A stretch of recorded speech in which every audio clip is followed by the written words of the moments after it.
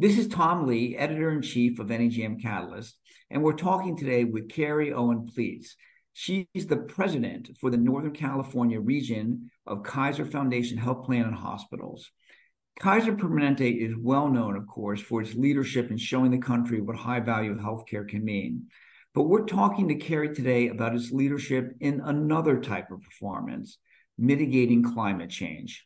We don't need to waste time making the case that climate change is important.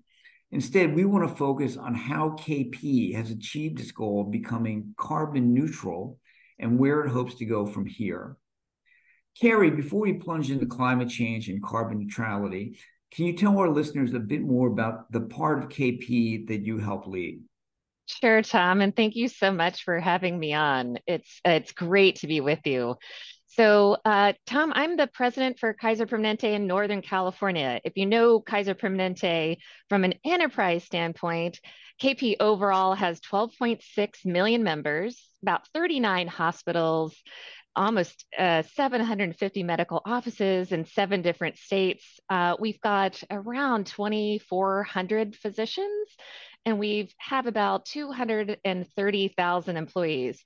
So for Northern California, we represent about 4.7 million members, 21 hospitals, about 260 medical offices, 10,000 phenomenal physicians, and we've got about 81,000 employees that are part of the team. So it just gives you a little bit of a sense of Kaiser Permanente in Northern California.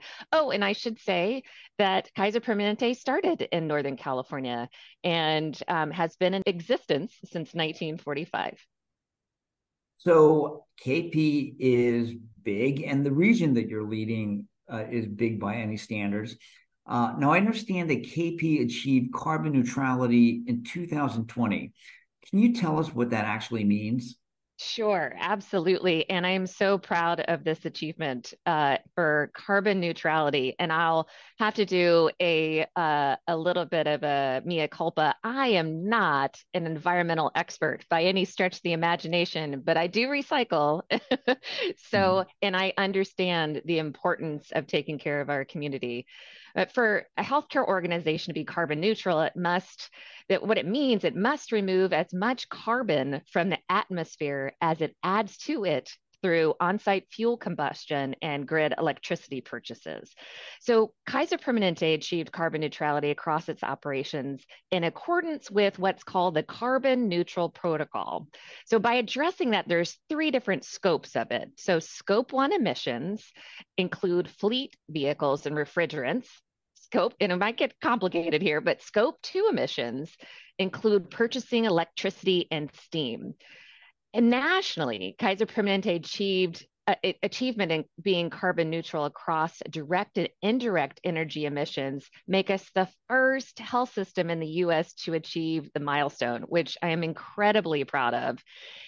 As the nation's largest nonprofit integrated health system, we just fundamentally believe that where we live, the places we work, and the air we breathe profoundly impact our health. And we know that. So we know one way to improve the health of our 12.6 million members and the more than 68 million people who live in the communities we serve is by improving the environmental conditions.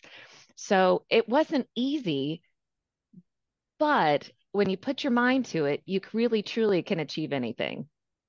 Well, this is why I was so happy to book this time for you and I to talk, because virtually everyone in healthcare is idealistic and we all talk about our values, but to actually live up to them and set real goals and hold yourself accountable, that is going further, and it's impressive. But now, can you describe how you got there? What kind of measures did it take? Yeah, Tom, and I'm so glad we're talking about this because I think sometimes people in healthcare systems just think it's just impossible to get there. And I'm here to tell you for the health systems in this country, it's not. In 2016, we made a pledge to become a carbon neutral system. And in 2020, so 4 years, we did it. And we achieved our carbon neutral status by first purchasing utility scale electricity from new renewable sources, including more than, I think, 360 megawatts of wind and solar generation. So, and wind and solar generation also created new jobs in our communities, which was great. We installed 50 megawatts of on-site solar arrays, enough, and that's enough to power about 10,000 homes for a year.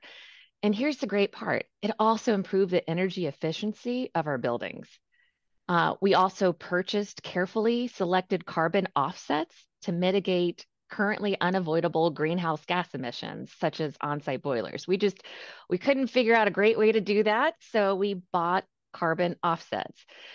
So, here's the crazy thing, which I did not know, is KP is currently the eighth largest user of solar energy in the country, which is just phenomenal. And I hope somebody comes across and beats that record. It bumps us down to ninth or 10th. But by financing the emission reduction projects that we have, we were supporting the transition to a low carbon global economy, paving the way for just a healthier planet and a healthier life. From a big picture perspective, I feel like this as an example of setting an audacious goal Yes. and then pursuing it over a period of years, even though it takes years. This is a very nice success story. And obviously it wasn't one single thing, but it was many It was things that many you had to things. do. Yeah. Absolutely. No, and it's just take the first step. That's all it takes is taking that bold first move and you can do it. Well, now, as the president of your region, you do have to make the budget work. Yes. And so you've got to occasionally feel conflicts between what you'd like to do environmentally and the need to control costs. When you talked about creating jobs in your community, you were talking about spending money that I'm sure KP, had plenty of other ways in which they could have spent those dollars. Can you tell us, how do you manage those tensions? Yeah, Tom, and that's a great point. So we all know the day-to-day work in a hospital, caring for patients, treating disease, saving lives is challenging work by itself. And on top of that, health systems have been dealing with the challenges brought on by the pandemic, such as decreasing workforce, the mental health challenges and burnout, and just overall financial straits. So when you're looking at how is it even fundamentally possible with all of these other challenges to also work on impacting climate change and to make the commitment, you can actually save money by doing it.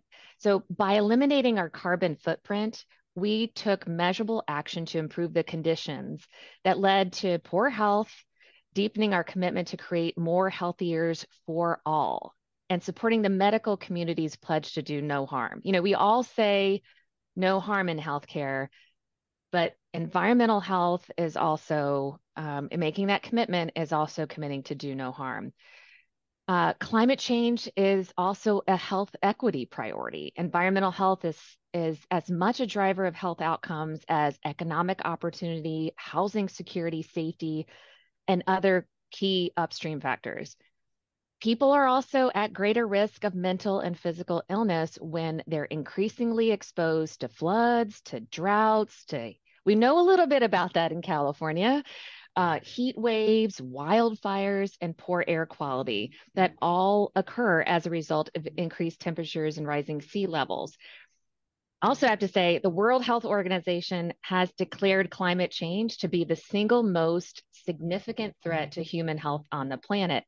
But can you do all of that and make that commitment by saving money at the same time? You can. You can do it. It just takes creativity and the right people focus in on it. You can save expenses such as energy expenses. Gas and oil are not are not going down, at least in my part of the country. You listed a lot of imperatives that are long-term imperatives, and I think they're all real. But most of healthcare functions with a shorter term perspective. And you have to deal with those short-term challenges as well. So how do you think about this work in terms of those short-term perspectives? Because you are competing with other organizations using short-term perspectives. Like, is it helpful for recruiting employees? Is it helpful for attracting patients? Or are those issues simply not big factors for you? You're doing it because of the long-term implications. Well, yeah, both. It's a really great question. Our commitment to environmental sustainability is driven by our Kaiser Permanente mission to provide high quality, affordable healthcare services and to improve the health of our members in the communities we serve. And if we were not doing this, we would not be as committed to the mission that we live and breathe every day. And when we survey our own employees and our community and our members as well, is this imperative that our mission calls us to. And they feel connected with it as well. So if we were not doing what we needed to within the community, we would seem to be in disalignment with what that mission is. We understand that the health of our planet is inextricably linked to the health of the families and the communities that we serve. And that includes our team members, families, and communities that they live in every single day. So, absolutely, we do believe, and we hear from new people who join the KP team that one of the key reasons they join is the mission, and you're seeing, especially with the younger generation, which is amazing that we now have what Generation Z in the workforce now, or is there one that's even ahead of Z? I don't even know, but we've got Z in the workforce and wanting to make a difference in their lives with their career. It's is on the top three list for them. So we've got to stand out if we're going to recruit the next generation of phenomenal clinicians to KP. Well, it's clear that no one can be declaring victory on climate change right No, now. no, you're Uh, right. so what's next? Like, what are the next goals for KP in this area?